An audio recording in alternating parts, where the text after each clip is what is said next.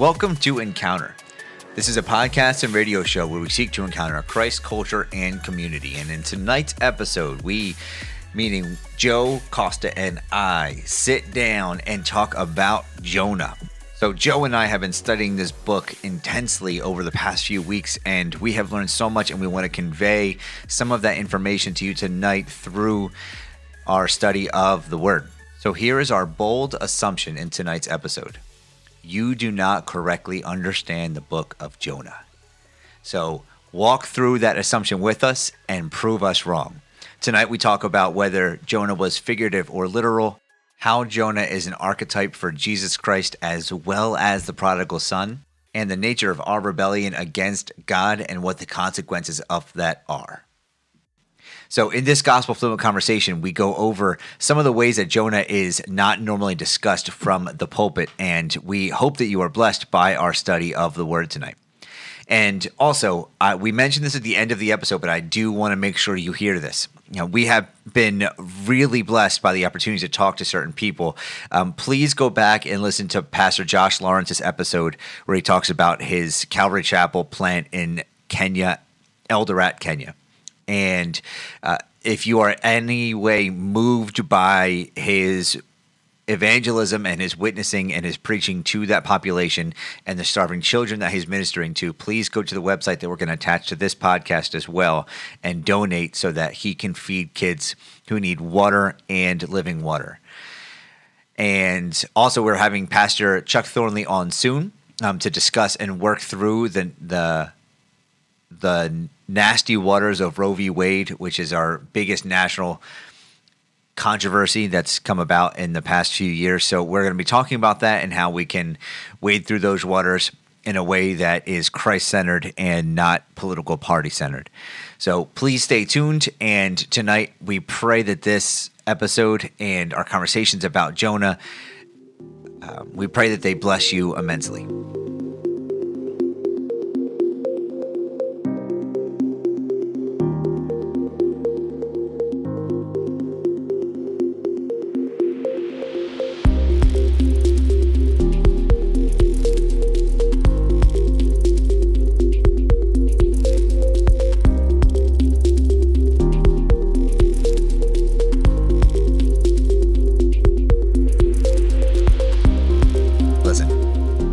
Thursday, and we are sitting in my basement recording a podcast where we're going to talk about a book of the Bible. Isn't that cool? Yeah. I feel like this is the first one we've done, which is a little sad, maybe. Yeah.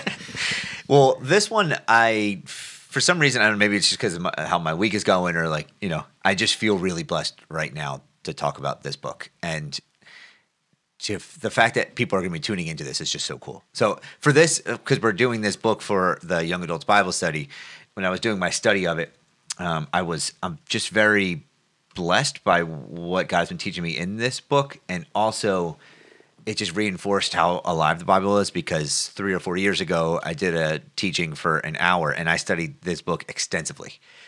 And I am learning completely new things. Mm-hmm. Yeah. Like not even in the realm of what I taught on before, where I'm like, if I could go back, I would have hit different points. Right. But it's just... And then 3 years from now, it's going to be a whole different thing. Yeah. And yeah. So tonight we're going to be discussing and looking at the arc of Jonah in the book of Jonah. So this book is so unique. So let's talk about why it's unique first.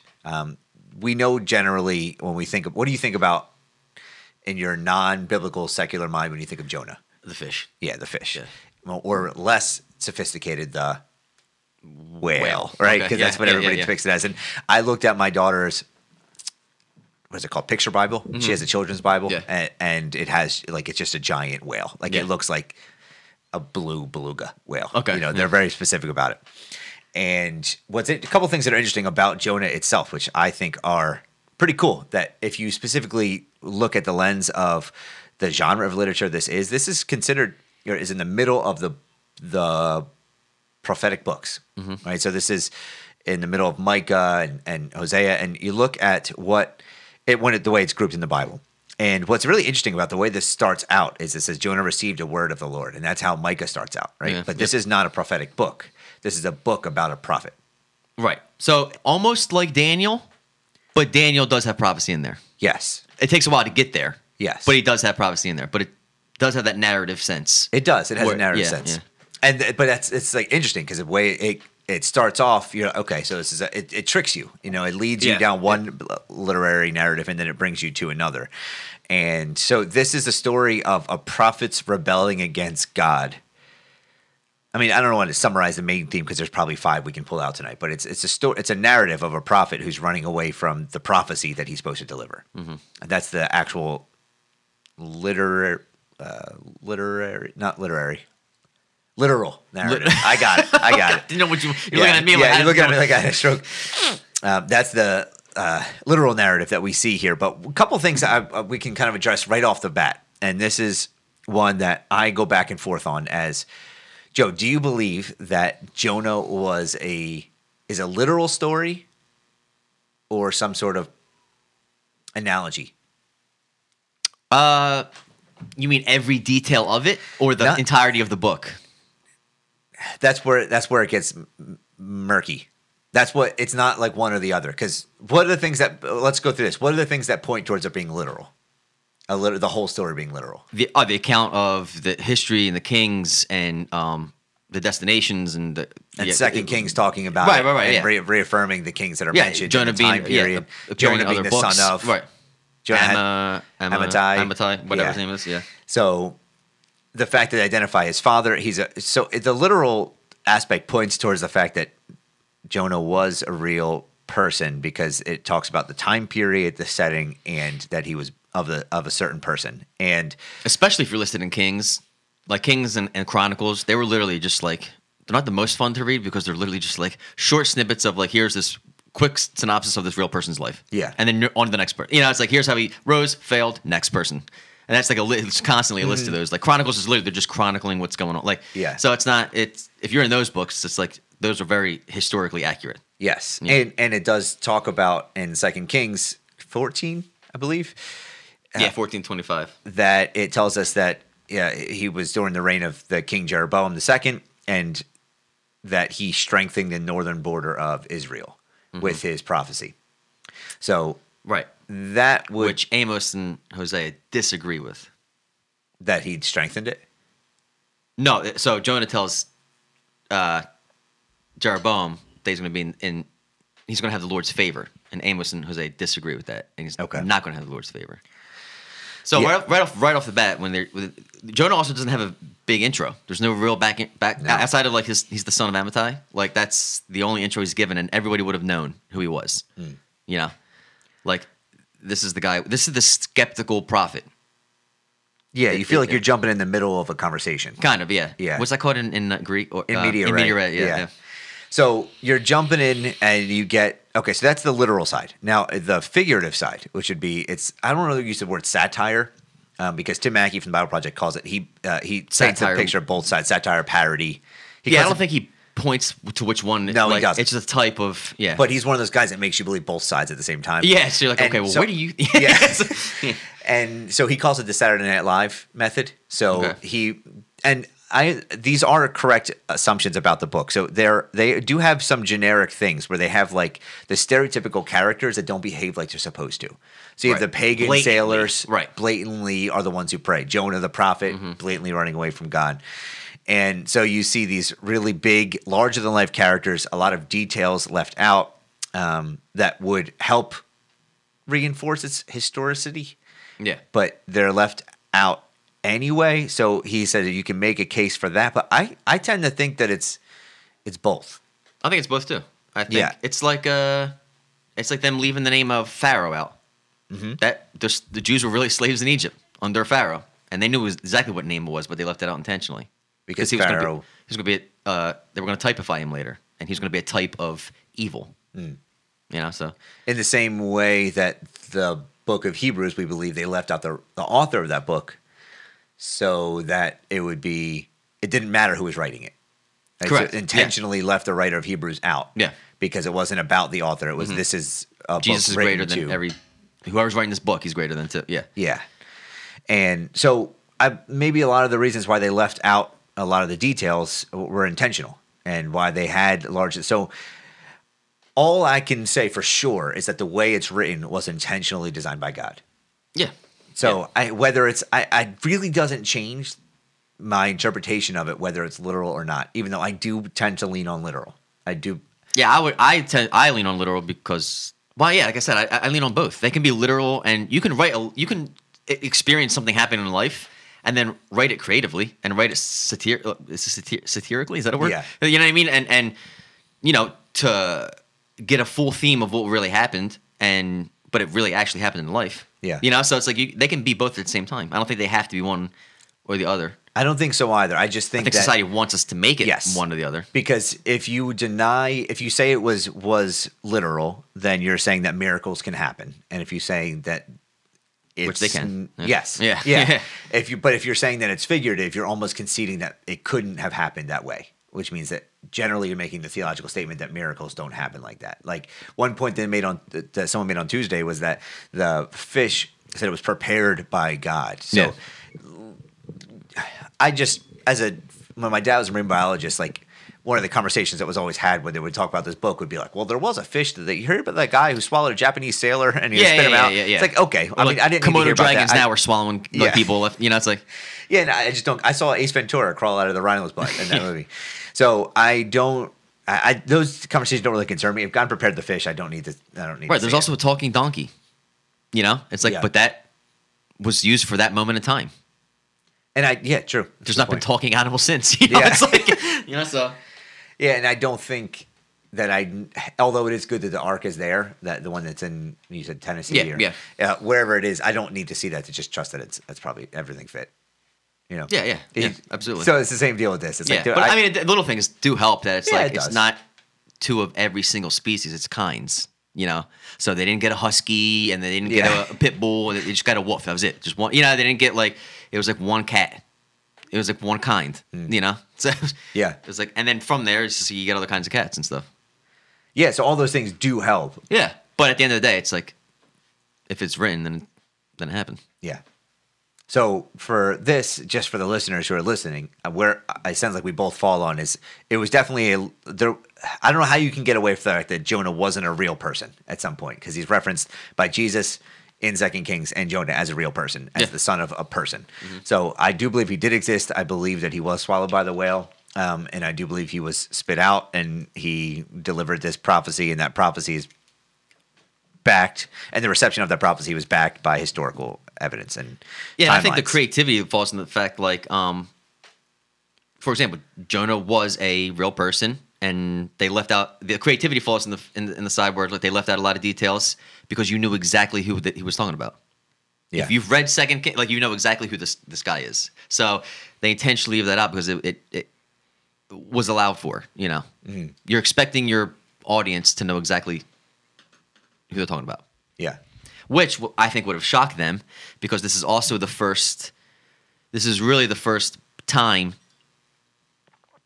outside of like Jeremiah, Isaiah, and Amos. They mention it briefly, but this is the first time a prophet's called to go outside the land of Israel and go to a Gentile nation. So the fact that the description of who Jonah is very brief. He's literally just the son of what's his name? The son Amittai. of Amittai, yeah. So he's the son of Amittai. That's the only description you get, because they would have known who he was. They would have known his background. They would have known that he supported Jeroboam's aggressive military oppression to expand the borders, right? So they would have known how much of a nationalist he was. But at the same time, that's who God chooses to go reach the Gentiles. So this would have blown their mind. Yeah. That's a good point. I didn't know it was the first time that so Jeremiah, Isaiah, Amos, they reference prophecy about other nations, but they're not going out to other nations and calling them to repent. This is the first time that happens.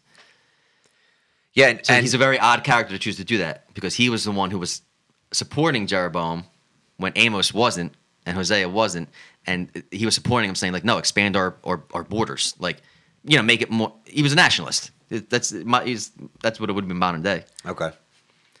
Yeah, and I think the Matthew 12:40, just to read the reference, which I think is important. for a few reasons. We'll talk about what they are. So it's Jesus, for as Jonah, Jesus said this. That's my, I put that inside the quotation marks. Jesus said, for as Jonah was in the belly of the huge fish 3 days and 3 nights, to the Son of Man will be in the heart of the earth 3 days and 3 nights. So I was reading both sides, and the figurative side still argues that there's sometimes Jesus references things that were fictional in the Old Testament, and so it could still be figurative. But for me, this is like, Jesus doesn't usually.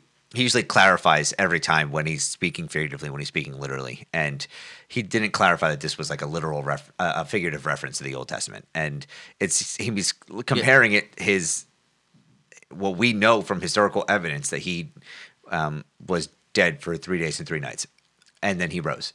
Yeah, well, not only that, but right, the next verse after that, he's speaking of it as a historical fact of what, like, so he's speaking to the Jews, and he's saying, the men of Nineveh will rise up in the judgment with this generation and condemn it, because they repented at the preaching of Jonah, and indeed a greater than Jonah is here.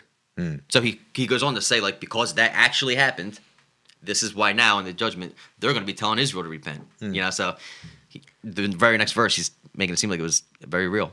And you can imagine, well, we know that Jesus knows, he's omniscient and he knows everything. So he knows that in the 21st century, people will be critiquing this story as the thing that would make the Bible seem ridiculous. You really think this is the thing? This is one of them, yeah. I don't think... This is the only one I've ever been accused of for believing a stupid book in the Bible by adults. Like, you believe the fish thing? You know? See, I was fortunate enough to, like, I've actually, like, been around whales that could absolutely swallow me. And whether it was a fish or whale, but regardless. But I'm just saying, it's like that doesn't seem that ridiculous. A blue whale, could absolutely swallow me. But some things, like, I've never seen a donkey talk one time in my life. Like, it's like that I haven't even seen. There's not even a... They probably don't even know that happens. If you don't read your Bible, that's probably not the thing they're pulling out. Yeah, I guess, yeah, you don't learn that really in Sunday school. Like, and I think that because we in any of the children's Bibles that you read or any children's depiction of this in VeggieTales, like the VeggieTales version of this, they never show that Jonah's still angry at God after everything, and that he's still and he's mad at God for his will sparing Nineveh. And so they never really give you the full picture, so they boil it down to the whole thing being about the whale. And you almost think, like, not that I think that's satanic influence, but you do think that I don't think the whale is the main point. The whale is just a pawn. And I think God part used. of that is because when people read the New Testament, like you just read 1240, and they're like, it mentions the whale as a foreshadow to the resurrection. So that's another, it reinforces the whale again. But right after that, like I just read, he talks about Nineveh's repenting. And, so he goes on to talk about the other part. So it's like people remember Matthew chapter 12, verse 40, but they don't remember 41. Yeah. So it's like, so it reinforces, it's a continuous, like, reinforcing of the fish. So that's enough evidence for me, regardless of everything we said so far, that this is a literal thing. This is a literal story, the Matthew 12:40, because I take the words of Jesus very seriously, not that any more seriously than the rest of the Bible, but the tone of Jesus and his purpose of saying that. And I just have a hard time believing he would be quoting a fictional story to describe his literal death, resurrection. And I don't want to bring this up again, but I'm going to. If you go to Israel, if you go to Joppa today, Jaffa, same thing. If you go there today, they're very proud of the fact that port is still there. The port that Jonah left from is still there. Really? Yeah, in Joppa. So, you can like barely see. You can see it, but you can like barely see how. They know it was a port. I'm not an archaeologist, so to me, I'm like, okay, I'll trust you guys. But looks like some rocks. Yeah, but they're like, no, this was the port. I'm like, okay, and they're proud of it, So they think it was very literal. Yeah. Yeah. So if you're trying to discredit everything, it seems like Jesus, with the foreknowledge, would be like, this is real. This is my book. This is a part of the Old Testament. Like, one of the things that we often talk about is the canon of the Bible, which is just basically the collection of the books that compile to be called the Bible. And originally, the Bible was considered Bibles. It was a compilation of many books. It wasn't considered like one work, and then it migrated to be one work with smaller books in it. And you think how now that we have this one book, it's kind of mind blowing to even consider how these were actually compiled, and how they were put together. So when you're looking at Matthew and you see with Jesus, a lot of what we can know for sure is Old Testament canon and belongs there is when Jesus quotes it. So we look at most of the writings of David, Jesus quotes. We look at almost, I think, every single book in the Pentateuch, Jesus quotes. The Psalms, the Proverbs. Mm-hmm. He quotes the prophets. And so most of the Old Testament canon that we have, we know for sure is inspired scripture because Jesus quotes it. So that standard alone makes Jonah integral to the Old Testament. Yeah, and I just Googled it out of curiosity. I probably should have did this beforehand, but in the non-canonical, so not in the apocryphal books, so the ones that aren't, they were history, like Second Maccabees, stuff like that. They're history, but they're not inspired. They also mention Jonah as well as a historical fact. So even in things that, so that's good to know. That's what the common Jew was thinking back then, that, Jonah happened. Yeah. So. And that's also interesting, like, too, for a couple of times when we were reading Hebrews, it was, if it's not mentioned sometimes, it's because the writer assumed everyone knew it. Like you're saying Jonah, like they would have assumed they knew Jonah and his history and his family. All they had to do was mention his name. Oh, got it. What you're talking about, Which speaks volumes to the authenticity of what's missing. Right, and speaks volumes to the character of the people, how much they were in God's word. Yeah, that they would just know it. Yeah. I mean, Jonah would be a main, like, you know what I mean? At that point, he was really only mentioned in 2 Kings. And it was like 1 or 2 lines. But that's how much they knew, like, their history and their culture and God's word. Yeah, I'll never, and it's embarrassing. I'm trying to remember the name of the woman. But when someone I knew had cancer, they were told me, like, oh, I'm praying for them because I want them to be healed like this woman in the Bible. And they, like, named them. And I was like, and I was like, who is that person? It was such an obscure reference. And it was such a quick reference in the New Testament. Mm-hmm. And it was one of those, like, shameful moments. And I can't even recall her name now. I mean, dude, that's ridiculous to think. There's so many characters in the Bible. It's like, I know. But what are you going to say? Like, you haven't read 2 Kings chapter 13? But the reference was like, I want to pray the prayer of whatever it was, Elisha or whatever. And I was like, oh, cool. Like, what was that prayer?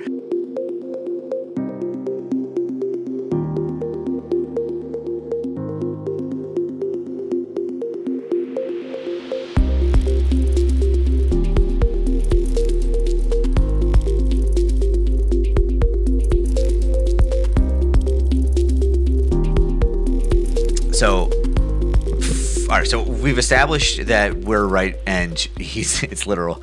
Just kidding. But we've kind of set the ground for what this looks like, especially for one thing that I was blown away by. So we shift a little bit to, like, the meaning of some of the important parts and the cities in here.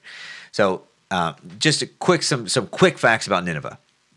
So Nineveh, the place that Jonah was called to go to. Just describing it helps me understand the purpose and the meaning of why Jonah was called to go there at that time. This is lesson number 1 for me from the background. Mm-hmm.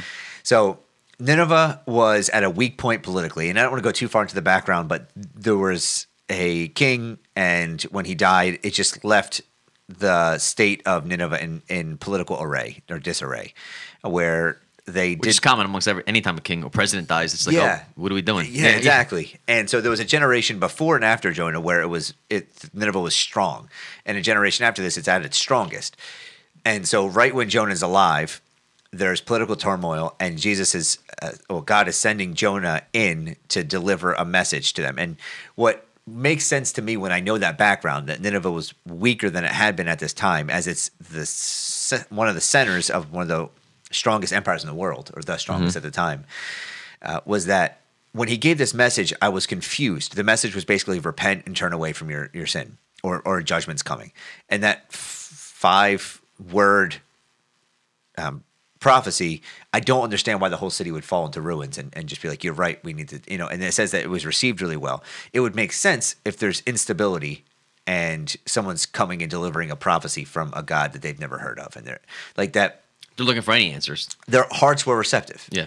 So what that makes me believe too, and we pray this often on Sundays. I don't know if anybody listening has been a part of like any sort of team that serves on a Sunday morning, whether it's like a welcoming team or a Sunday school, or you're teaching, or you're on the worship team. The prayer that I often hear is like, God, soften the hearts of the people before they come.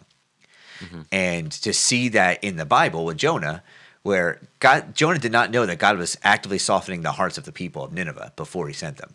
And he was saying, God, I don't want to go there. I don't want to do this, which is sometimes how we feel when we're talking to someone new and outside your comfort zone or you're teaching. And to trust that God has the heart of the person who's walking through in better hands than you could ever have. It should give us like confidence when we're talking to people. And to know that he loves them more than you do. Way more. Yeah, right. So it's like he wants it more than you do. Yeah. So like that should be an incredible encouragement to people who are serving in a church body, where take the load off of your shoulders and just do the stinking simple thing is just share the gospel, and God's going to take care of their hearts. And their response is not our responsibility. Like our responsibility is just to obey, and we got to trust the Holy Spirit. We got to trust God, and you know they can squash the spirit, but eventually that's up to them. You know, it's narcissistic to think otherwise. Right, yeah, really. At its core, it really is narcissistic.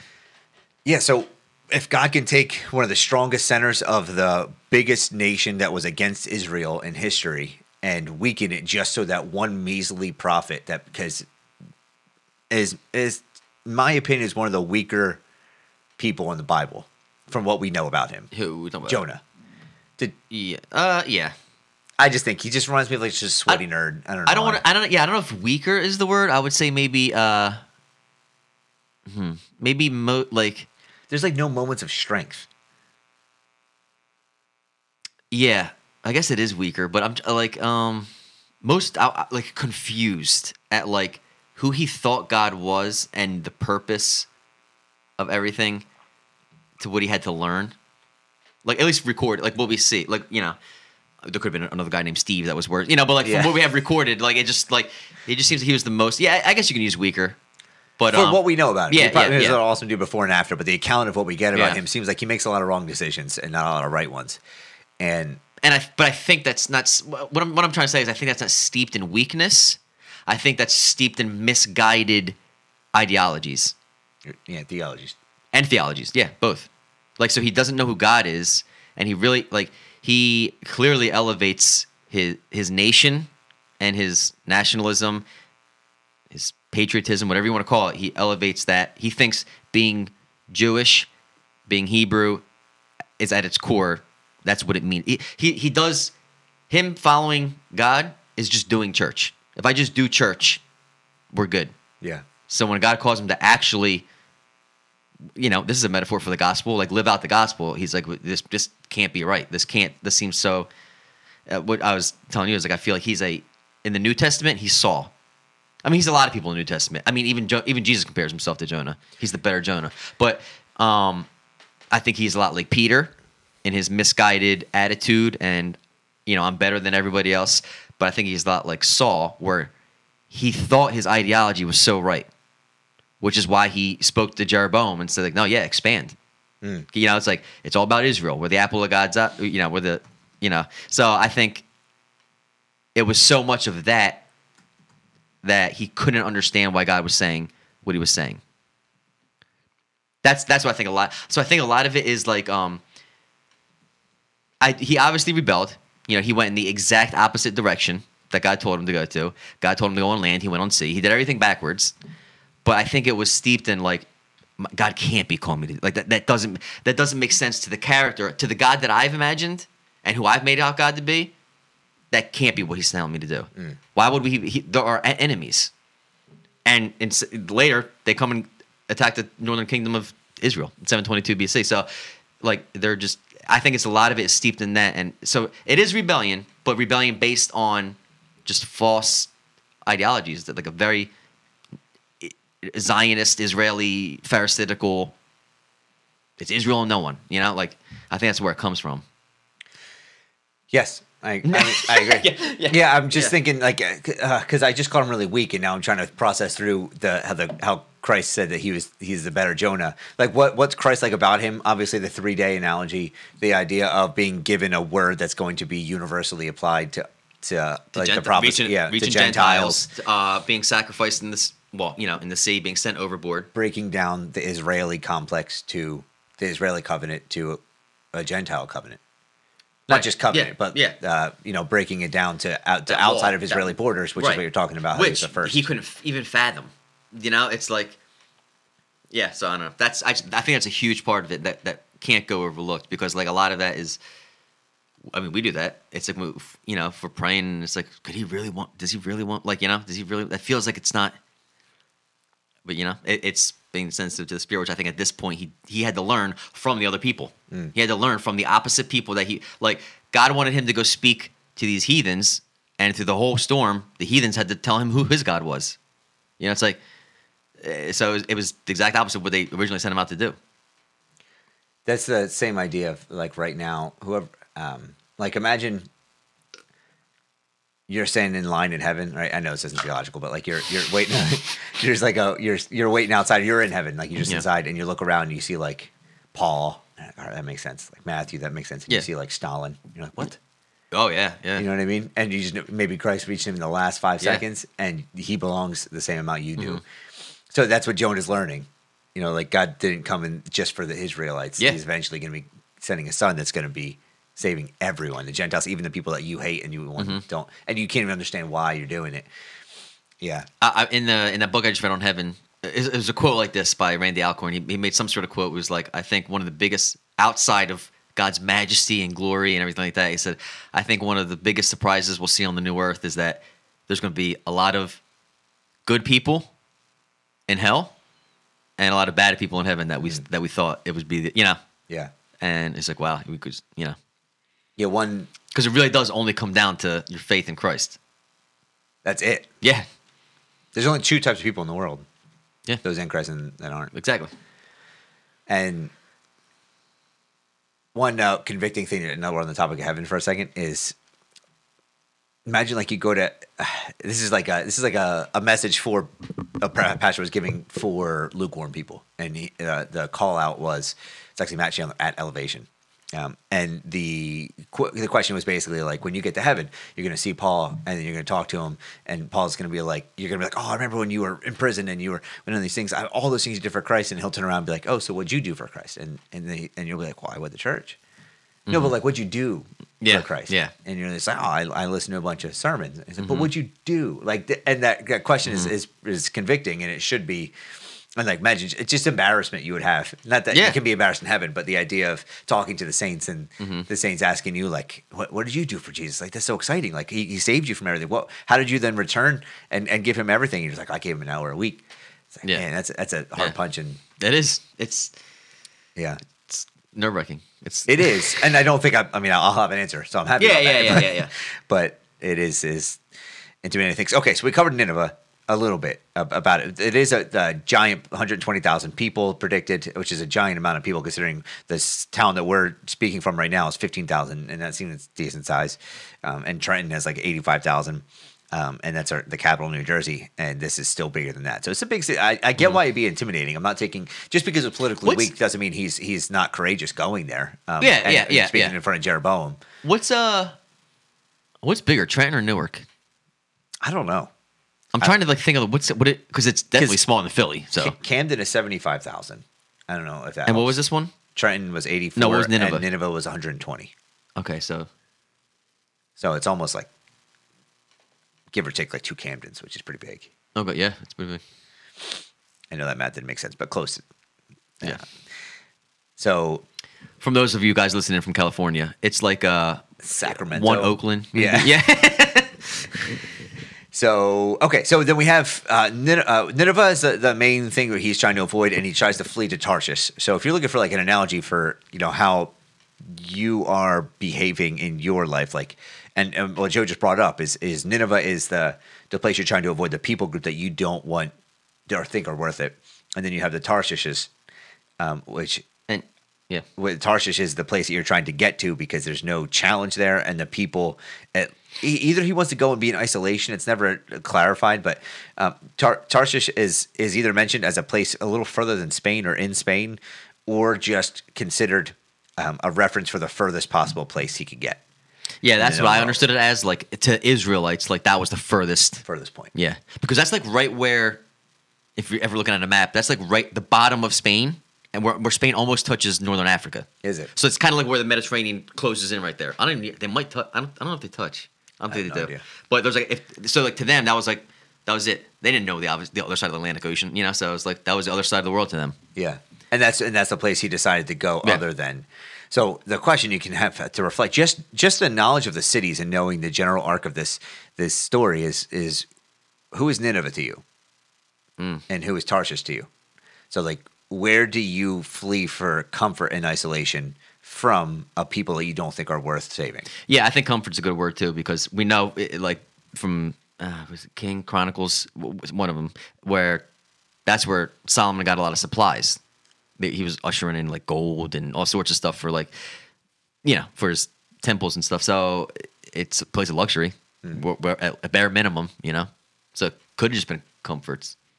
And one thing that I don't want to speak for all Christians, but I know that generally Christians don't think of like Muslims as the number one group of people to talk to. It's a little intimidating because they're very strong, well educated in their religion, and you have to know your Bible well if you're going to be talking about historical references between Muhammad and Jesus and like the differences. And you got to know the Quran enough. And you have to know and history. Yeah.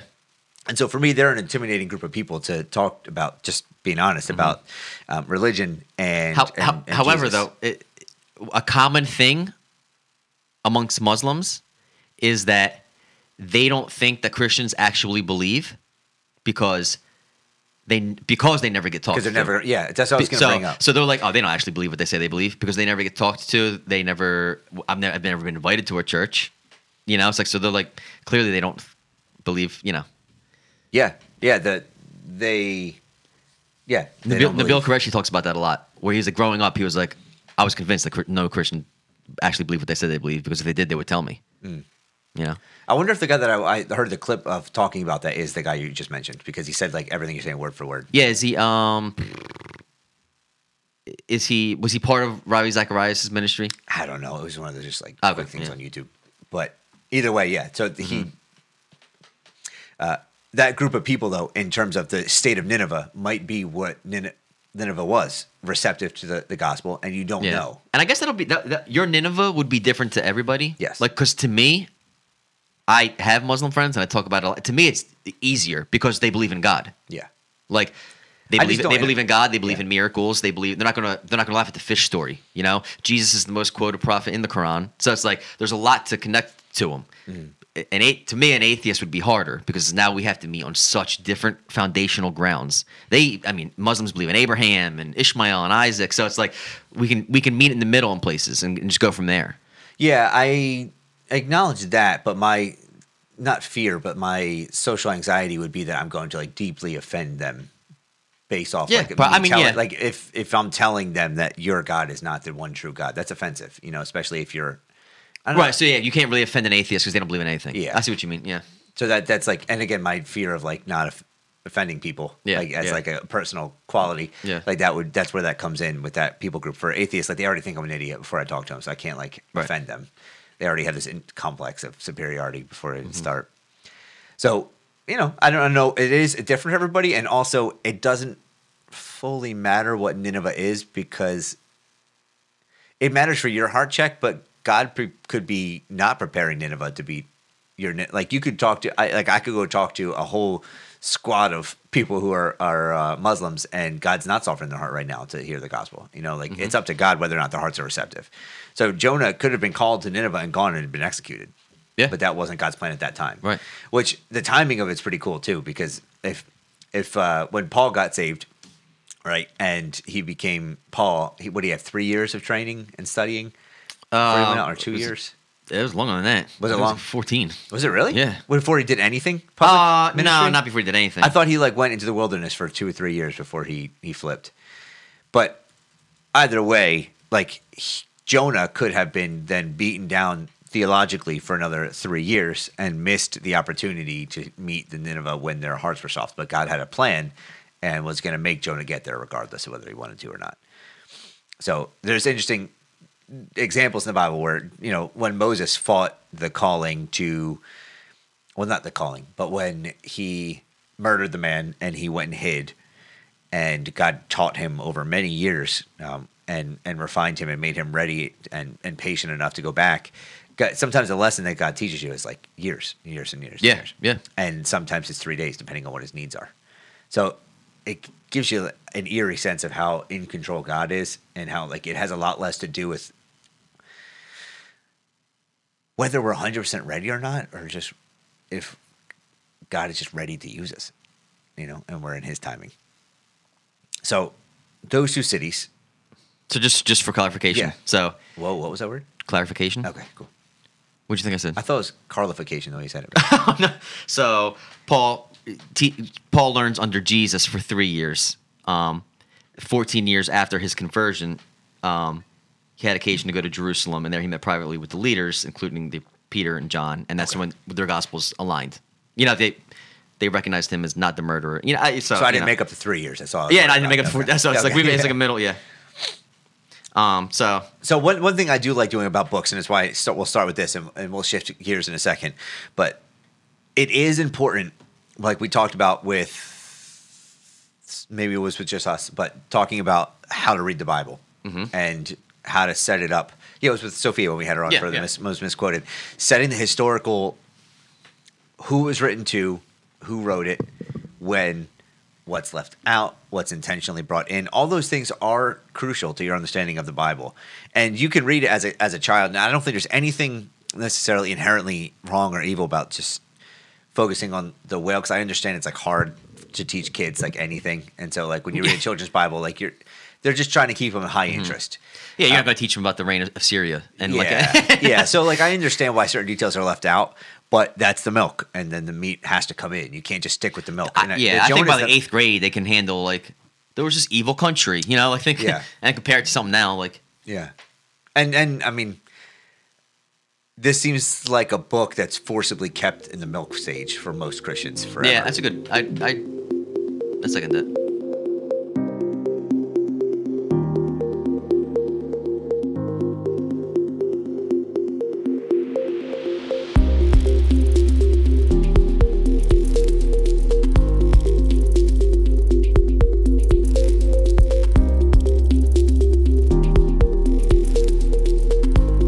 One thing that I love that Tim Mackey says in his series on this is that you read Jonah as a fun story, and then once it's over, when you're done laughing at Jonah, you get punched in the stomach to realize you are him. Yeah. It's a mirror. Yeah. And he says like every single believer is Jonah multiple times in their life, whether it's in a dramatic external way or an internal struggle.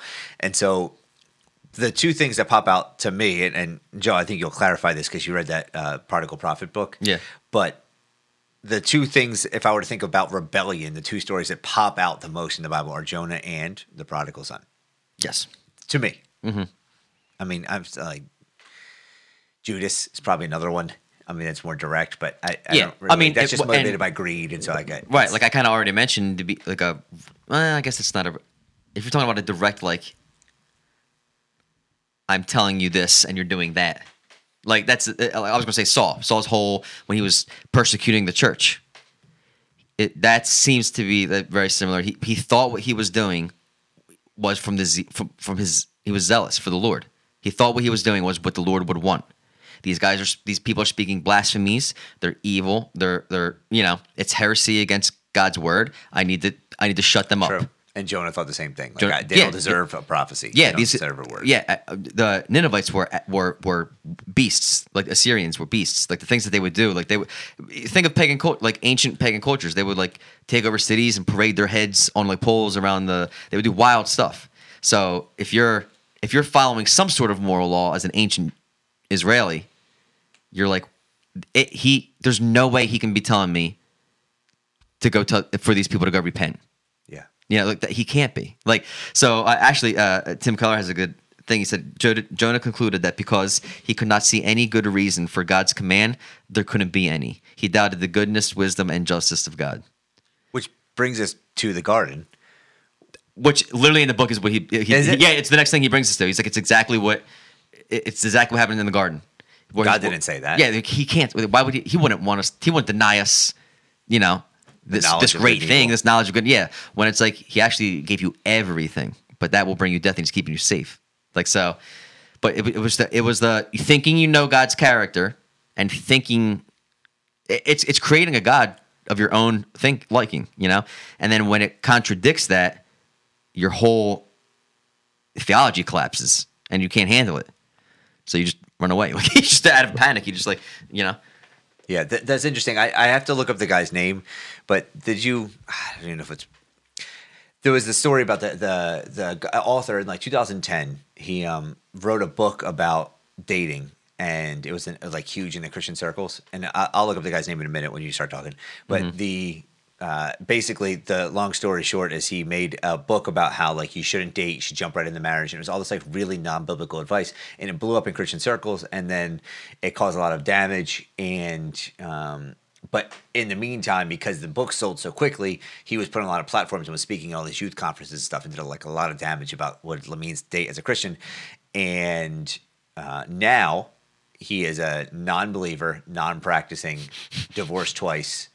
And like that took a turn. Yeah, but it was interesting to see like he created his own God, his own theology, and just like we see in Jonah in the first few verses, he just ran away from the will of God. He just basically said, "I'm going to flee from this one command," and then it expounded into, "I deny the calling of God altogether. I deny all of what He has for me." Right.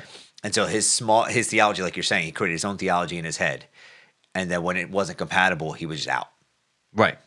And it's funny because this theology lived out is divorce, you know? Right. So anyway, it's just interesting. No, well, right. So I think we can touch on that later, because I think a big part of Jonah is identity. And when you put your identity in something other than Christ and that gets demolished, then you're demolished. And Tim Keller talks about that when he compares him to like Peter.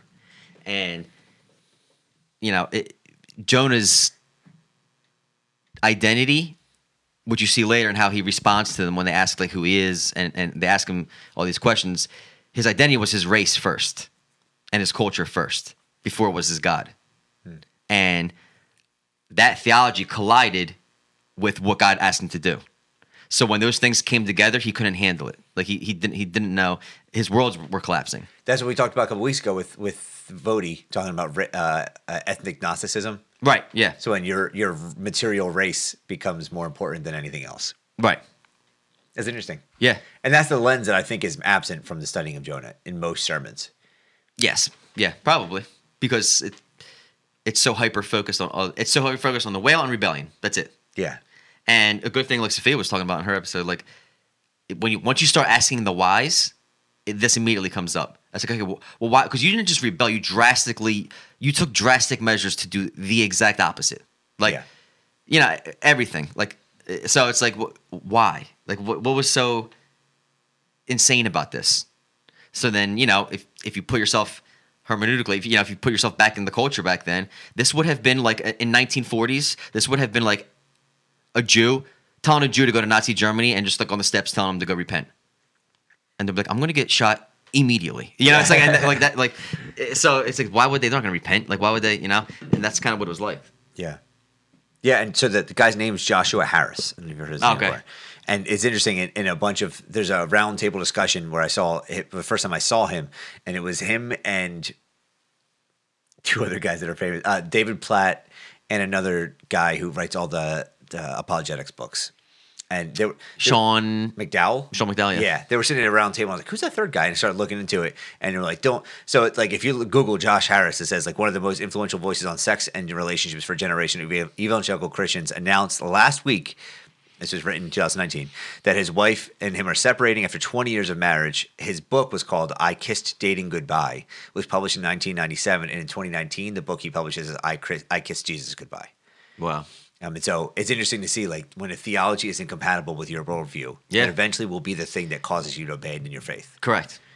And you see that in so many different spheres, but specifically with Jonah and his calling and with Josh, it's interesting. And Paul. And Peter. Yeah, with pretty much everybody. Yeah. Yeah, unless you're willing to be conformed by the renewal of your mind. Or transformed, sorry. Mm-hmm. So yeah, so do you want to compare it to the prodigal? Yeah. So do you want to recap that prodigal for us? The prodigal son? Yeah, the actual prodigal son story. Yeah. So there was a man who, a son, the son of a father, obviously, and he basically demanded ahead of time his inheritance because he thought that he wanted it. He wanted to get out from under the control of his father. So he just basically wanted to be on his own, and the father reluctantly gives him all the money. He squanders it in all the ways you would normally squander money sinfully. Probably on women and drinking and then after a shorter amount of time than it seems possible, he ends up eating with the pigs and eating their slop out of the same trough. And then he crawls back to the prodigal father, who, for the only times in the Bible we see him running. You see a father running, and he runs to his son to embrace him with open arms. And we've talked about this before in the episode because I often, I would identify as pretty much, hopefully, it's everyone in the story at one point, but I do identify with the older brother who gets pissed because his younger brother gets what's left of the inheritance that was for him, right? Lavished upon the prodigal son, because and this is all a great analogy for the Christ and or the prodigal son, but the older brother is like, you just gave him the best of everything we had left, and he squandered all of it. Like, how is that fair? And so he's, and so let's look at how each of those two sons are rebelling in different ways. So that's what we're going to talk about with. So the younger brother tries to escape by rejecting all his father's morals and doing it by his own way. The older brother stays home and obeys, but when he couldn't understand his father's actions, he flips out and rebels in that way. And rebels in that way. So clearly, neither of you understood your father's character, and one just took a little bit longer to expose your true heart. And that's literally what you see in Jonah. In the first two chapters, Jonah disobeys and runs away from the Lord, and kind of repents and asks for God's grace. And then in the last two chapters, he goes to Nineveh, but at the end he's angry that they were given that mercy to ask to repent. It doesn't sit well with him. And the book just ends like that, So it's like, and that doesn't get talked about a lot, where it kind of just ends like open ended, and like Jonah didn't seem to change that much. Yeah. So the younger son in the parable clearly disobeys God. Clearly disobeys his father, who would be the metaphor for God. The older son seems to be obeying, but then his heart gets exposed later. So, like, the question is, like, even when we are outwardly obeying God, are we doing it for His sake or ours? And that's like, and I do that's think heavy, because sometimes you're doing things you're claiming to do things in God's name, but you really have a selfish motive behind it. And we talk about the scriptures we hate the most. This was always the number one I mentioned, because and that's why. Yeah. No, it's justice, but like it makes sense because that's usually my flaw. Is I'm outwardly always doing the right thing. Correct. Yeah. Yeah. And like internally, like when something troubled happens, is when like my faith gets tested. I love the example of when you have a cup and it gets spilled. Something traumatic happens to the cup. The water that comes out is always what's authentic. So if you have a cup full of sweet water and it gets bumped, like sweet water is going to come out.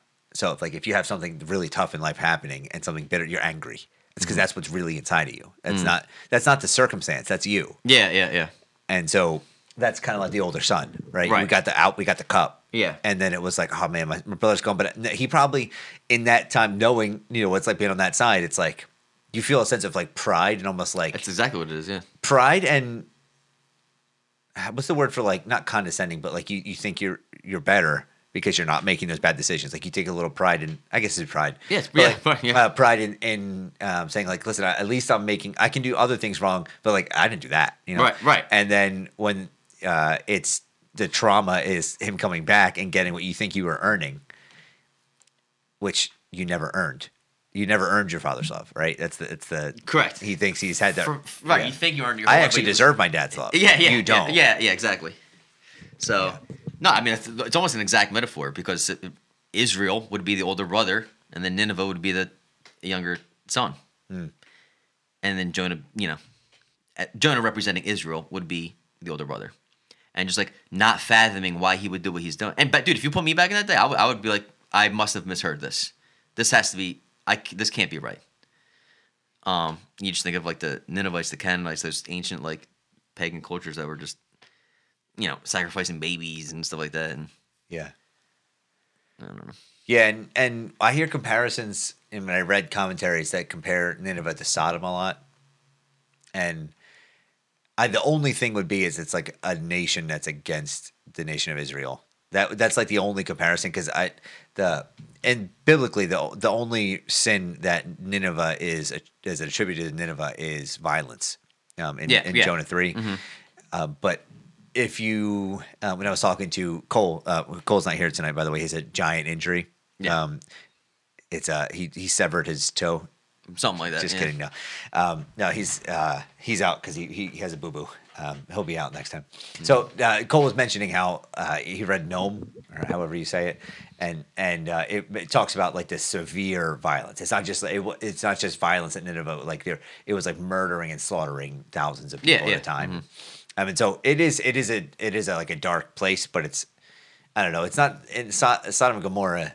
Like I think it was just like sin galore. There was no structure to ethics and morals. They couldn't find one person that was morally upright.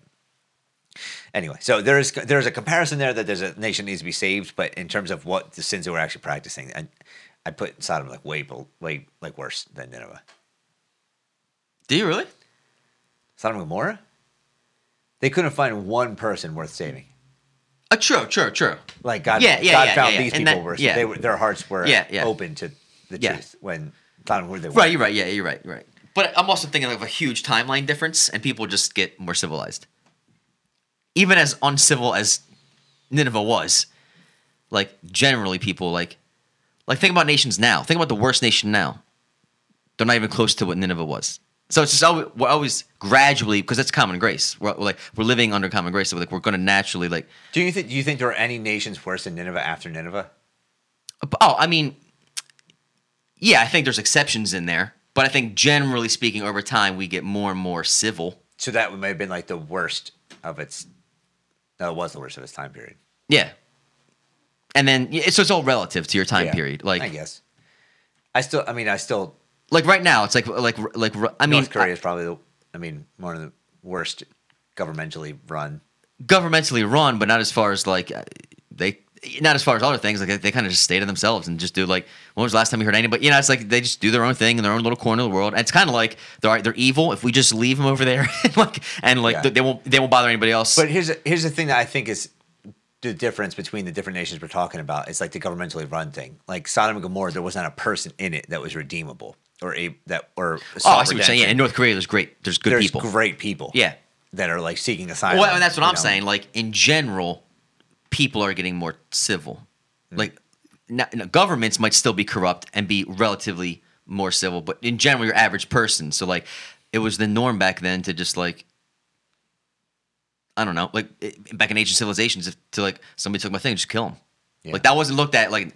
Now it's like, oh, you're a murderer now. Like. Yeah, I don't have a strong enough history to say anything. So neither do I really, but I'm just kind of imagining, which like. Yeah, it seems like what you're saying is right, but I don't have like. Yeah, I can't stand on it. Either can I. Yeah. So I just to look at the different aspects of rebellion between the two stories. We have the prodigal son and Jonah. These are 3 points that are true for both of them, and I think I mentioned the first one already. That small rebellion against we talked about how if your theology, you buckle down on one, you rebel one part of a truth of God, it eventually leads to complete rejection of it altogether. Like Josh Harris, like Jonah, like Paul.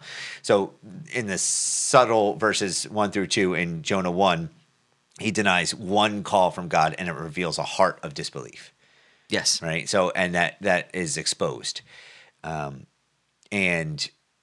Yeah, so that's the first one. The second one, rebellion against God, invites the wrath of God. And I love this quote from Bill Curtis. It says, "He is prepared to break the ship, drown Jonah, and let all of the idol-worshipping sailors perish, all in response to Jonah's rebellious actions." Mm-hmm. That's strong. Like that, just praising it that way is what God's willing to do to make his will complete and to buck the rebellion of one of his supposed prophets at the time, is he's willing to let a bunch of people not have the chance to know him. Right, and that just also goes to show like the ripple effect, where like our sin always has consequences, and a lot of times other people are affected by it. Whether other believer friends, other non-believer friends, like your sin has consequences, and other people will get affected by it. You know, they were all in that same boat, and because of Jonah, they all had to suffer. Like, you know, and that's a combination of living in a fallen world too. Like, we all live in a fallen world, and we all experience common graces, but there's the range in the just and the unjust. Yeah, you know. Yeah, and I mean, just another. Basing off that, there's like William A. Banks says another has another lens for rebellion. So rebellion never escapes God's notice. The Lord may let a man go a certain point before he steps in, but when he moves with no uncertainty. It's like just talking even further about the wrath of God in the prodigal son would be the fact that he's eating pig slop, right? Like God let him experience the consequences of his sin. Mm-hmm. So that's one thing is I think Christians commonly misconceive when it comes to grace and wrath, is that a lot of times the wrath is letting us experience the physical consequences of our sin. Like, yeah, and absolutely. I mean, as much as I love the testimonies of people that get saved and they meet Jesus and they no longer have their addiction, but a lot of times the consequences of your sin are still following you. You know, the consequences of your previous 3 divorces are still going to follow you when you're with your kids from all those different people. You know, when you get married, again, and finally accept Christ and whatever it would be. So there are consequences to sin that don't have to be. That can't be washed away. The grace of God washes the eternal consequences away. Is what I'm trying to say. Not the earthly. Yeah. And the rebellion that sparked the wrath of God for Jonah came in the form of a storm and a giant fish. And it eventually gets him there. But the wrath of God will come. Yeah, absolutely.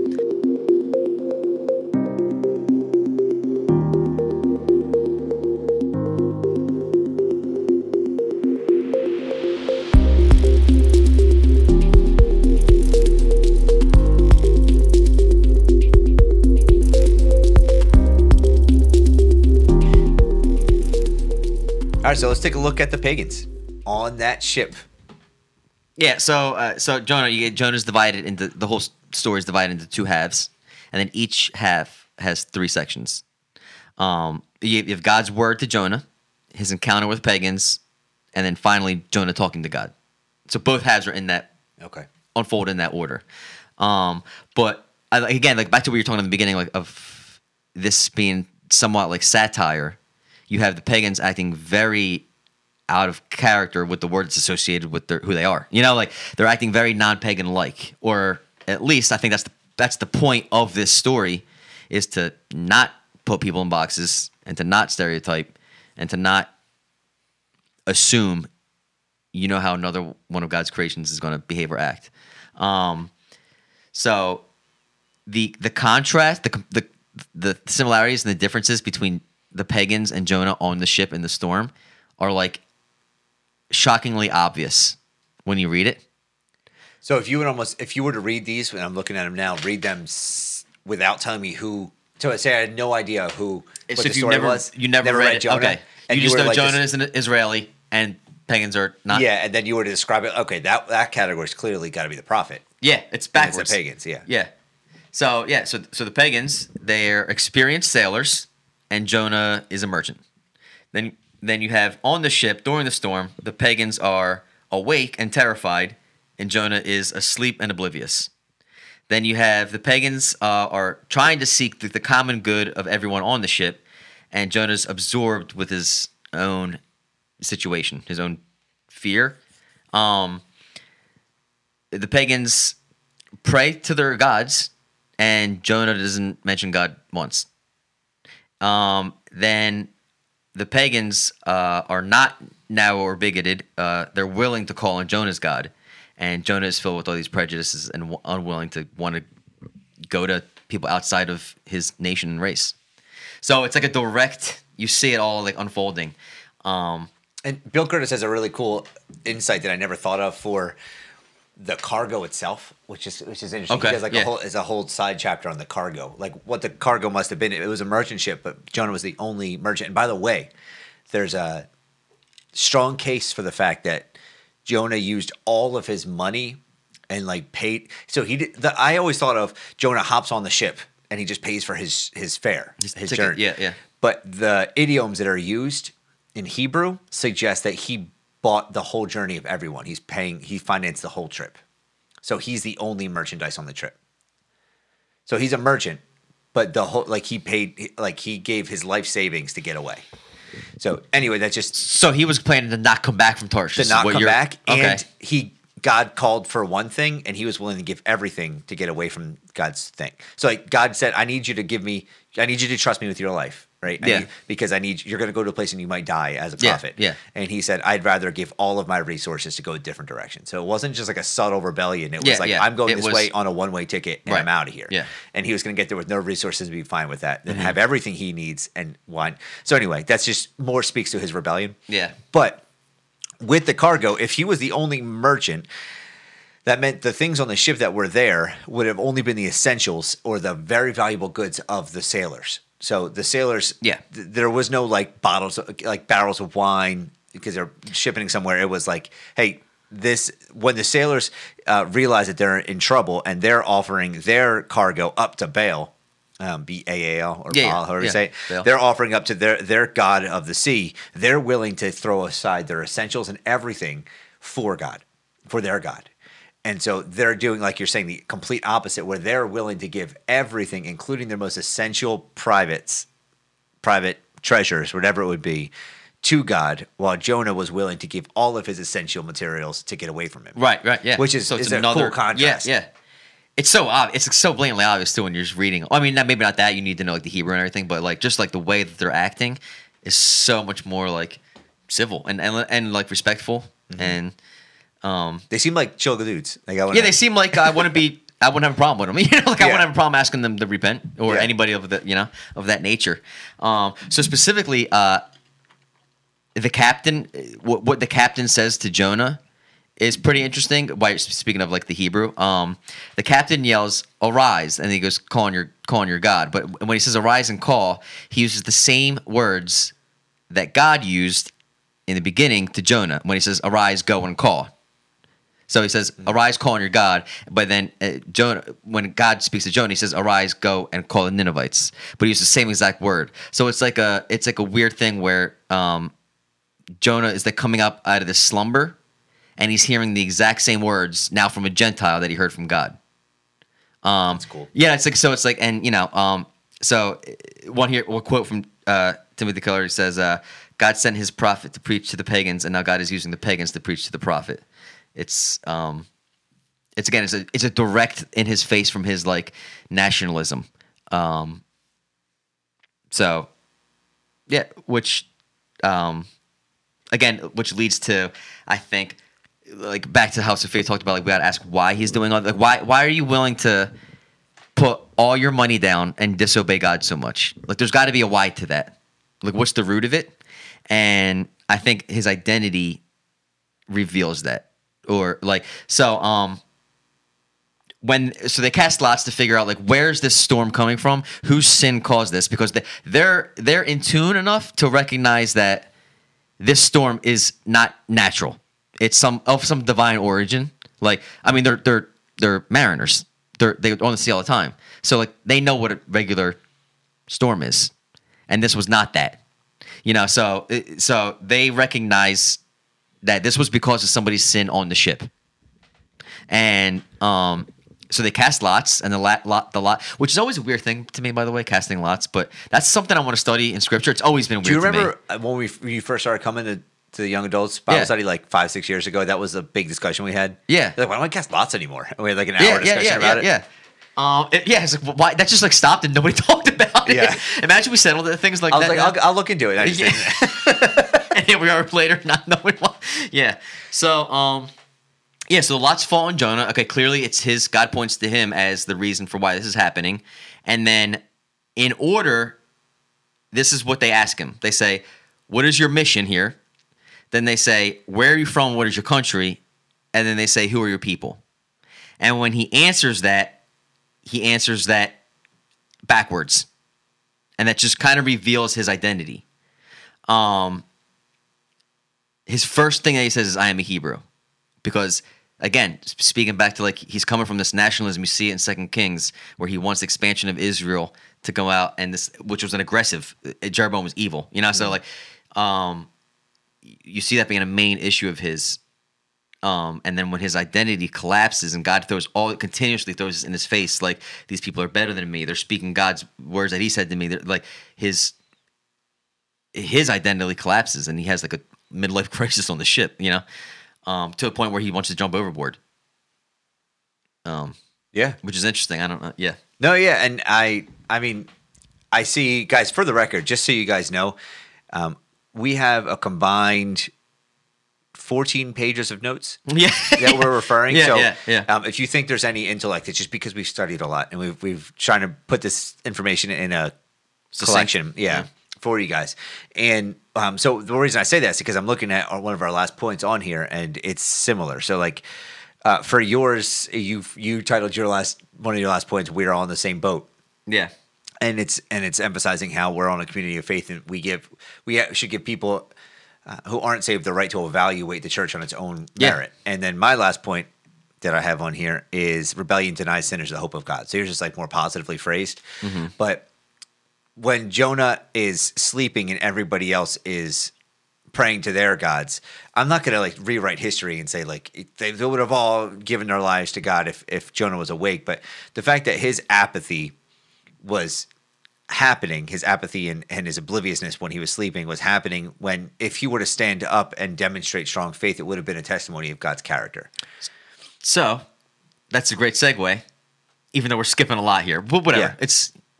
We'll do what we want. Yeah, it's our podcast. Yes. So exactly what you just said. We see an example of this, which is another factual thing that happened in history, especially in the book that it was recorded in Acts. A very parallel story, but the opposite happens in Paul's storm when Paul's in Acts. Okay. You know what I'm talking about, when Paul gets shipwrecked, right? So I think it's Acts 22, 20, something like that, maybe. 27. It's our podcast, as it is what we say it is. Yeah. It's Quran Salah. Yeah. So that's a fun thing too to compare and contrast, like we did with the pagans versus Jonah. Like when you look at how Jonah responded, and then you look at how Paul, post conversion with the power of the Holy Spirit, how he responded in the storm. Again, almost exact opposites. And when you parallel them stories next to each other, it's like whoa. So if you're looking at it here, you go down to the end there, where you see like Jonah and Paul, see that there? Yeah. Yes. So, in Jonah's story, Jonah's sailors warn him of the storm during the storm.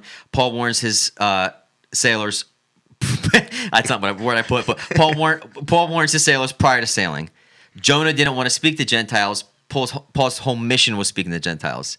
In Jonah, the crew threw things into the sea. Well, I have the same. That's a similarity. They both abandoned things into the sea. In Jonah, the crew came together with a solution that they could be saved by getting rid of everything. And Paul directly warns things that if they jump overboard, they will die. Jonah hid below deck, sleeping, no regards to God. Paul was in the midst of them. He fasted and he prayed. Jonah never speaks to God. Paul receives word from the Lord. Jonah wanted to escape, and the sailors wanted to escape. Sailors prayed to Yahweh, and Jonah didn't.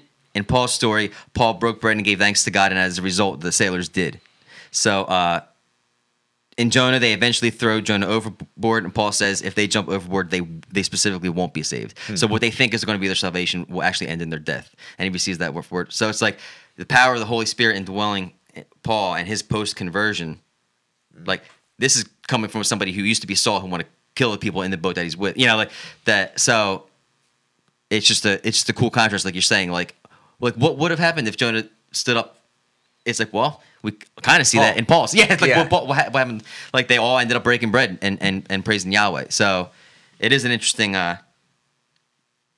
parallel there. Yeah, and one thing you were talking about, the attitude from the Israelites to the Gentiles, you can understand why they'd be so nationalistic, because like the Israelites never really had like an easy, like their history that they're fighting for and that they're holding on to. Absolutely, yeah. Is like an slavery, like a history of oppression. Yeah. It's not like, so when they're fighting for their identity and everything, you kind of get it, and you're like you said, the Israel is the older brother, and everything is a prodigal, and you see that even in some episodes of The Chosen. Yes, when they're referencing different people that they see, they're like, he's a Gentile, and that matters so much more when you know that like Jonah's motivation for the running was that entrenched nationalism. Yeah, but see, here's the pride of it though, because Israel had the law and were God's chosen people. It quickly turned into, like, because some of it is like in this situation, like, why would you go to Nineveh? Like they're actually evil and they're doing all sorts of evil things. Why would you go to Nineveh? But in some situations, like, they just had this automatic distaste to anybody that was a Gentile. And so much of that is its own pride, because as any time Israel had a good king or became somewhat powerful, they immediately turned into those Gentile nations that they hated. Like, they looked just like those nations. So it's like, you have that same sin in you. You just happen to be you literally just happened to be chosen by Abraham. You're lucky Abraham got chosen, and was faithful.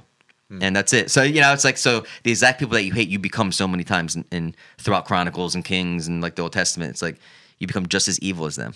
Yeah, and you see that even, and this is going to upset some people in where we live, but even where we live, it's like a migrant town, right? And so you see. Oh boy, where's this going? So in I don't know the exact decades, but in the 60s, 70s, 80s, like Italians were the farm workers. Oh yeah. Mm-hmm. Right? And then from there, the Hispanics came in, because it's where the cheapest labor is from. It's nothing like race. It's just the cheapest labor. And Italians were now the Italians are the wealthy ones because they own the farms. Mm-hmm. And then the Hispanics came in, and then they were like looked down upon by the Italians who were looked down upon. Exactly. Yeah. And then from there, now even in my lifetime, I've seen it now shift to the Haitians. The Haitians are coming in, and the Hispanics look down on the Haitians. Right. And you're right. It's like the oppressed cycle. immediately become the oppressors. Right. Exactly. It's what you know. Mm-hmm. Yeah, it's a cool contrast though between Jonah and Paul. I like that.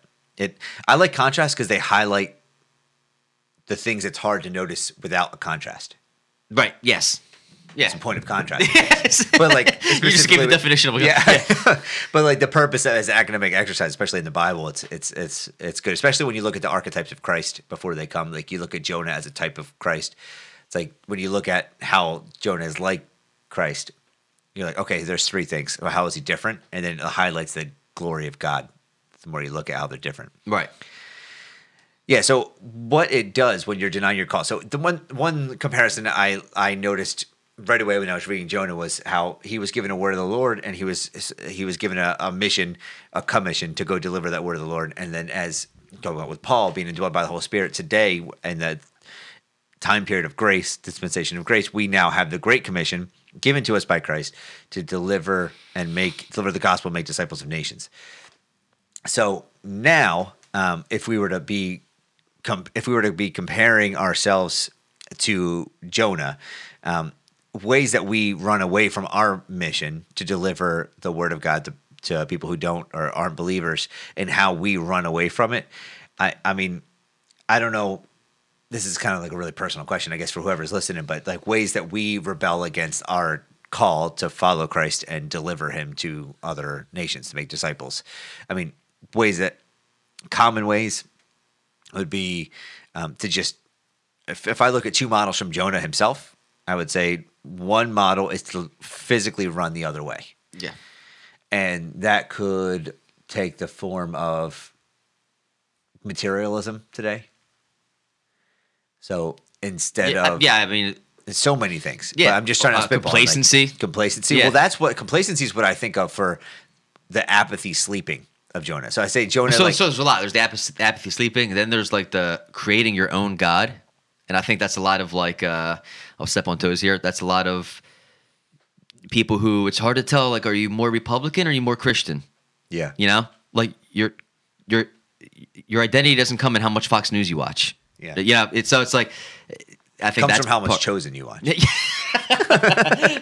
So, stuff like that, where, and that's like, for a lot of Republican Christians, the Democrats are their Ninevites.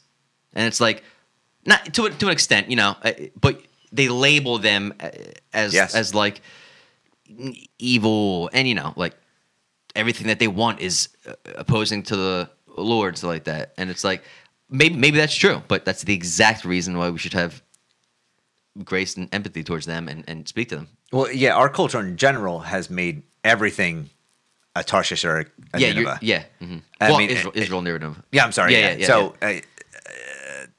Israel and Nineveh. So you're either in every single issue, if you're pro-choice or pro-life, you can't talk to that person ever again once you realize, or can't relate to them, or now it's like if we're sticking with this metaphor, the Ninevites would call and label Israel, the Zionists, they think they're chosen, they think they're, you know what I mean, and everything like that. And the other one would say like they're heathens, these people, like look at what they're doing. And you hear that talk constantly now. It's like the stereotypes towards Christians, which maybe we had an episode about or something like that. But like, just like the stereotypes and like, how can the people that claim to follow Christ be labeled as not loving, not gracious towards certain people groups, not this, X, Y, and Z. It's almost the exact same thing. Yeah, and I think we have to fight against that. I know consciously, consciously, and by doing it is by reading the word. Like, this exposes it. Yeah, and Jonah exposes it. And the way that Bill Curtis summarized at the end of his application for this section, his 3 ways to fight your natural tendency to rebel or to reject the Ninevites, basically, is to first thing he says is go on the offensive Monday morning. So you get pumped up with the Holy Spirit on Sundays. You get poured into, make it intentional about Monday morning in your workplace, to go in and speak specifically to the Ninevites in your life. So don't just hope that they'll speak to you. Like, make it a point and pray for it. And I was really encouraged by testimony this past week in the young adults group by someone who was basically prayed that they would have an opportunity to speak to their Ninevites. Basically, prayed for the opportunity. God, and this is a Paul that prayer talks about in Ephesians 6 and Colossians 4. God, I need strength to be courageous to the Gentiles, and deliver the gospel concisely and confidently. Yeah. And this person prayed that, and she was given opportunities really quickly. And she said there were the 2 people that she didn't really want to talk to. Yeah. They were literally, God gave her the Ninevites. Right. And that was just really encouraging because, she openly lived out this story. And that could be another successfully. Yeah. That could be another way of disobedience too. Like, I'm guilty of that, where it's like you feel like I should talk to this person about this, but like I do, assuming like I already know what they're going to say. I already know how it's going to go. Like, I already know, and really what you're doing is that you're being Jonah, in the sense that like I know more than God. And again, it's just not being obedient, because he doesn't ask you to their response has nothing to do with you. Granted, if you're a little bit more well versed in Scripture, if you're a little bit more maybe well versed in your apologetics, which we all should be, Peter tells us that, then it'll go a little bit smoother and you can defend the faith. But it doesn't say you have to have a certain amount of credits before you can go do it. It's just just go do it. And Paul literally says I didn't come with you with wise words or anything like that. I just came speaking the gospel. That's a what do you call that? Paraphrase version of that. Yeah. Okay, yeah. I was I don't know what I call it. Yeah. And so go on the offensive, pray for it. The third one is pray for it. So pray for the opportunity specifically. And the second one, which I skipped, was be clear on the gospel and its significance, like you just said. So we held on all 3. So intentionally go on the offensive to initiate the conversations. Going back to an Eve's thing, which is there's creative ways to do that. It doesn't always have to. You don't just have to go up to somebody and be like, "Do you believe in Jesus Christ?" You know what I mean? It's there's just creative ways to do that, and Yeah. And to wear jewelry and stuff like that, or just ask somebody "Hey man, I see you're struggling. Can I put you on my prayer list?" Something like that. Oh, true, that creative. Yeah. Segues, Yeah. So we want to. I mean, if we were looking for some direct application and application that again is convicting in my life, one thing that's good and something that motivates me and also deters me sometimes from doing a study, or even with this podcast. I'm sometimes just tired of conviction. It is exhausting when it's just every time you read the Bible, it just highlights areas of your life where you need grace, and that's motivating because I have a server guide that has unlimited. There's an answer to it. It's just motivating that he covers that gap. But when I'm looking at this and seeing more of myself or more Jonah in me than anything else, but like, what does rebellion actually look like in your life? Are you actively praying for opportunities to be more bold and stop rebelling? And it is worth identifying and doing some introspection, like, who is Nineveh to you? And are you trusting that God will bring you at the right time to those Ninevites, where their hearts are susceptible to the gospel? Mm-hmm. And I mean, and not to give like a warning of anything for God's wrath, but the one warning from this that I would take is, like, if Jonah rebelled against his commission to deliver that gospel, ended up with the wrath of God coming pretty hard on him, and you have a tug on your heart to talk to someone and you're denying it, you are inviting the wrath of God. Yeah. You're at bare minimum, you're inviting consequences. Yes. And I know that like... Oh, and then even on a lighter note, an even more bare minimum is you're missing opportunities. Yes. You're missing the best that God has for you. Correct. And you're missing rewards in heaven. Yes, which could be the wrath. That's the wrath. Well, yeah. But I mean, on another end, like, these could be crowns you're going to throw back at him one day, Like, yeah. And the reason why I say the wrath of God, and like, there is the negative connotation, because you could easily say, I had the chance to talk to someone, I missed the opportunity, but no one will ever know. You're inviting God's wrath could be just withholding opportunities for you to serve Him more in the future. Right. Right. And the only people that really suffer there are the Ninevites. The Gentiles. Yeah, really, exactly.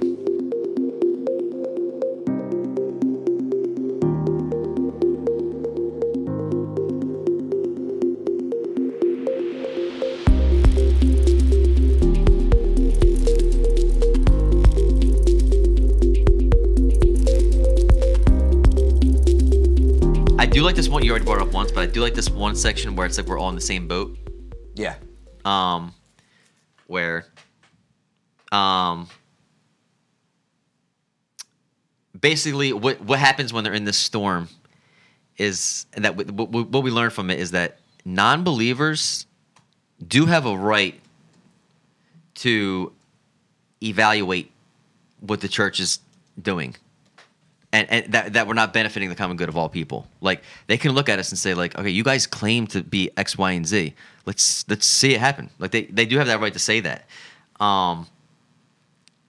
So I just wanted to read this quote. I'm just going to read this. It's a little bit lengthy, but I think it's very worth noting. So, yeah. These Joppa sailors are pagans, or in modern times, non-Christians. But the lot of non-Christians and Christians is linked. They are in the same boat. The safety of all depends on what each one does. They are in the same storm, subject to the same peril, and they want the same outcome. The ship typifies our situation. So we are all believers and non-believers in the same boat. For a moment, Jonah lives in the same neighborhood with these sailors, and the storm that threatens one person threatens the entire community. Jonah fled because he did not want to work for the good of the pagans. He wanted to serve exclusively the interests of believers. The captain urges Jonah to do what he can for them all, but Jonah is not bringing the resources of his faith to bear on the suffering of his fellow citizens. His private faith is of no public good. When I read that, I was like, wow. Yeah, that is good. That's like, that's very convicting, where that goes back to, it reminds me of that quote where it's just like, if our church ceased to exist, would our town notice? It's like, we should be the light of our town. So Jonah ceased to exist, and it didn't matter because he wasn't contributing to anything. Right, and they were like, "Yo, wait, yeah, at bare minimum, we know you have a God." They like, pray, do something. It's like, you know what I mean? Yeah. So I read that and I was like, wow, that's heavy. So like Matthew 5:16, let your light shine so before men that they may see your good works and glorify your Father in heaven. And that's the difference between Jonah and then Paul. Where it's like they saw what he did. They saw his faith. They saw his trust, his lack of fear. And at the end, they broke bread with him and praised him. He was, so. Yeah. So one thing I want to challenge our listeners with this week. Two things. One, have a conversation like Joe and I are having right now with one person in your life. Like, talk about the Bible with someone. And you don't need to have 14 pages of notes, but I'm just telling you the amount of Yeah, the amount of joy. I don't care if that sounds corny. The amount of joy these conversations bring. Say what you want. Yeah, it's our podcast. The amount of joy and like blessing that comes from these types of conversations. If no one ever listens to this podcast, people are, by the way. Don't stop listening because you think you're alone. If no one ever listened to it, I promise you these conversations would still happen. Mm-hmm. We recently had a conversation with a brother of ours who wants to have a non-believing person on the podcast because they want us to have an open conversation about what that would look like. And, at the end of the person saying, like, we'd love to have them on, Joe was like, why do we have to record it? Why don't we just talk to them? Yeah, we can just meet somewhere. And the guy was like, oh, okay. We don't do this for listeners. We do this because it's the gospel that we care about. And that's the first thing. And the second one would be to talk about this stuff with someone who isn't a believer. Find an Ninevite. Find an Ninevite. So for challenging each other to do different things, I mean, that's one challenge I feel confident in commissioning is have a conversation like this. Like model what we do here in your own conversations across the dinner table. And hopefully, eventually, there'll be someone across the dinner table that doesn't already agree with you when you talk. And then I would also say, like, be transparent with your friends, your close friends, of like when you fail. Like when you failed the Holy Spirit tugging at you, but you failed. Yeah. It just happened to me. You just told me about this the other day. Yeah, the FedEx guy. Yeah. Yeah. Shout out to Josh. You got it? I figured his name out. Yeah, I did. Shout out to Josh. I know you're listening, so. But no, he I'll just tell him right now, but the FedEx truck is outside our warehouse, like, and he locked himself out. So I go out there and help him out, and we're out there for like an hour, and we eventually get in. And within that hour, there's like segments of where he just starts breaking down and crying. And I immediately felt the Holy Spirit tugging on me, like, you got to pray for this man. And my excuse, my Tarshish, was I don't know his name. And I should know his name because we've been buddies for like over a year now. Yeah, Joe, what's going on? Yeah. So I was like, oh my God, I'm gonna offend him more if I admit that I don't know his name. So I was like, so I didn't pray for him, and the excuse, my Tarshish, was that I didn't know his name, but now I know his name. So, all right, so we got it. So I'm just saying, so when you fail, it's okay to fail. We do have that, but like, air it out so that way. So like kind of what you said, like when you confess to be a Christian around non-believers, well, now you're held to that standard. So there's a positive to confessing because now they're looking at you and you basically said, okay, watch me guys, follow me as I follow Christ. So now all eyes on you. You better follow Christ. That's kind of the same thing where you tell your friends like, I missed this opportunity. Well, next time you see your friends, be like, yeah, what happened? What's the update? Did you pray with them? Did you not? Like, what's going on? So yeah, it's the same thing with I think like parent models. Like if you look up to your parents, like no matter, you're going to see your parents fail.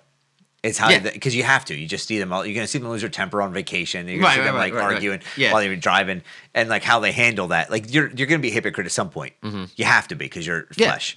Yeah, it's how you handle that and recover and try, and like that authenticity of seeing people try and fail is appreciated. When Dad has to untangle the Christmas lights to put on the tree, you'll see him flip out. Yeah, you'll see him. Cleaning gutters for the third time that month. Yeah, and I just want to give cool updates. So we, for a couple of people that were on the podcast recently, Pastor Josh Lawrence, he just preached at our church. He did great. It was one of my favorite sermons probably of all time. Hit on a lot of points that we bring up on here, so I was excited that he brought them to the pulpit too. And so if you want to watch that sermon, it'll be on the Calvary Chapel Hamilton YouTube page. Well, we can just put the link on here. Yeah, put the link on here. But I encourage you to watch other sermons that our church has out. But like, if you liked his podcast episode and you want to continue to listen to his testimony, there was a lot of stuff that he did not talk about in the podcast because we had 6 people sitting down with us that night, and we were shared the time. But he shared a lot of stuff that really, the Holy Spirit really spoke to me when he shared stuff about Kenya and the state of poverty and the children. And one of the things he talks about, which I'm just going to reiterate right now, if you don't listen to that one and happen to listen to this one, he has an opportunity for you to feed the children in Eldoret, Kenya. He just talks about if they have like an event for kids, they'll have like 200 kids come out, and then like 20 of them won't go home because they don't have a home, and they're going to go home. They're going to go and die from there. And so the money that you give to the church, say you do $50 a month, I think is the minimum, that money will keep those children alive that month. And he said their goal is not to keep them alive forever, because it's an impossible goal with the amount of poverty they see. Their goal is to keep them alive long enough for them to meet Jesus.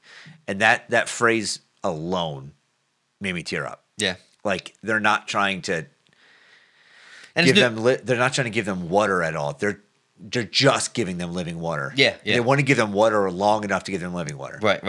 And I've never heard a phrase like that. It's like that's like a lump in your throat, thinking like there's 20 kids there where he's just looking him in their eyes, saying like, I really hope you meet Christ before you die tomorrow. And like that makes me want to give whatever I normally would give. Right. And my wife and I have been praying for about whether we should sponsor a kid or like where to. And there's so many things. The only thing that was holding us back, and I guess it's Tarshis, but it was like I hear so many things about giving money to organizations, and you find out like 90% of it goes to like the people who run it, and very little goes to the kids and stuff. And this one was like, all right, this is it. Like this is the one. Yeah, it's directly right. So anyway, if you want to contribute to that under his podcast episode, and maybe even under this, will be a link to that website. And on that website, you can see him talk about it and everything like that. And 2, we're having another reoccurring guest on soon. Chuck Thornley came in and spoke about the Christ Pregnancy Center that him and his wife run. And that was one of my favorite episodes so far because I learned so much about what the pro-life people do beyond just arguing about beyond things. Standing on street corners. Yeah, and so, but we were looking forward to having him on because we want to digest the Roe v. Wade decision that was just made at the federal level and what that means for believers. And he said he would love to clarify some of the misconceptions and really just talk through it. And that's going to be literally straight learning for me. I'm not going to know anything about it. I'm just going to be like, okay. So I mean, I know the gist, and I'll study up more. But I know that the surprisingly Christians are completely divided over this decision, which makes me a little bit for good reasons or for we'll talk about it. Okay, stay tuned. In 2 weeks. So that one I'm looking forward to a lot. And if you are anyway curious about how we should feel about Roe v. Wade. As believers, I think that's one of the most relevant conversations to possibly have, and we don't want to shy away from it because it's a hot topic. We want to actually talk about it biblically, and I think Pastor Chuck does an awesome job about keeping Christ the center of those things and not making them politically oriented. Right? Yeah. Mm-hmm. So last time we had him, he talked about different laws, and I'd never heard the word Republican or Democrat. It was just these are laws on the books. It's what it is. Yeah, this is what it is. Yeah, and that was refreshing that he was talking about the real trauma and stuff that they like. All ideologies aside, this is what it is, and this is what we need to do. Yeah. That's good. Thank you so much for tuning into the Encounter podcast and being part of the Encounter community. We treat this podcast as a ministry. We pray for it. We pray for our listeners, and we pray that the guests and the information and the gospel that we share on this channel and this media platform are always and only glorifying to Christ and Christ alone. And while we do that, guys, our podcast sometimes spans 1 to 3 hours. So if you hear anything that you disagree with while we are speaking, which is highly likely, be Berean Christians, you have a few options. The first one would be to take a deep breath. It's going to be okay. The second one would be to know that your and our authority should be and always be the scripture. So before you take anything at our word, please open the pages of your Bible, read them, and find out what absolute truth looks like. Find it, and then the next step would be to reach out to us. And we would love to learn from our listeners as you are listening through a one-way communication about our podcast. So please reach out to us with questions, concerns. We want to be held accountable. We want to have conversations. We want to see actual growth. But first, take a deep breath. Second, open your Bible. And 3, give us a shout out. Have a blessed week.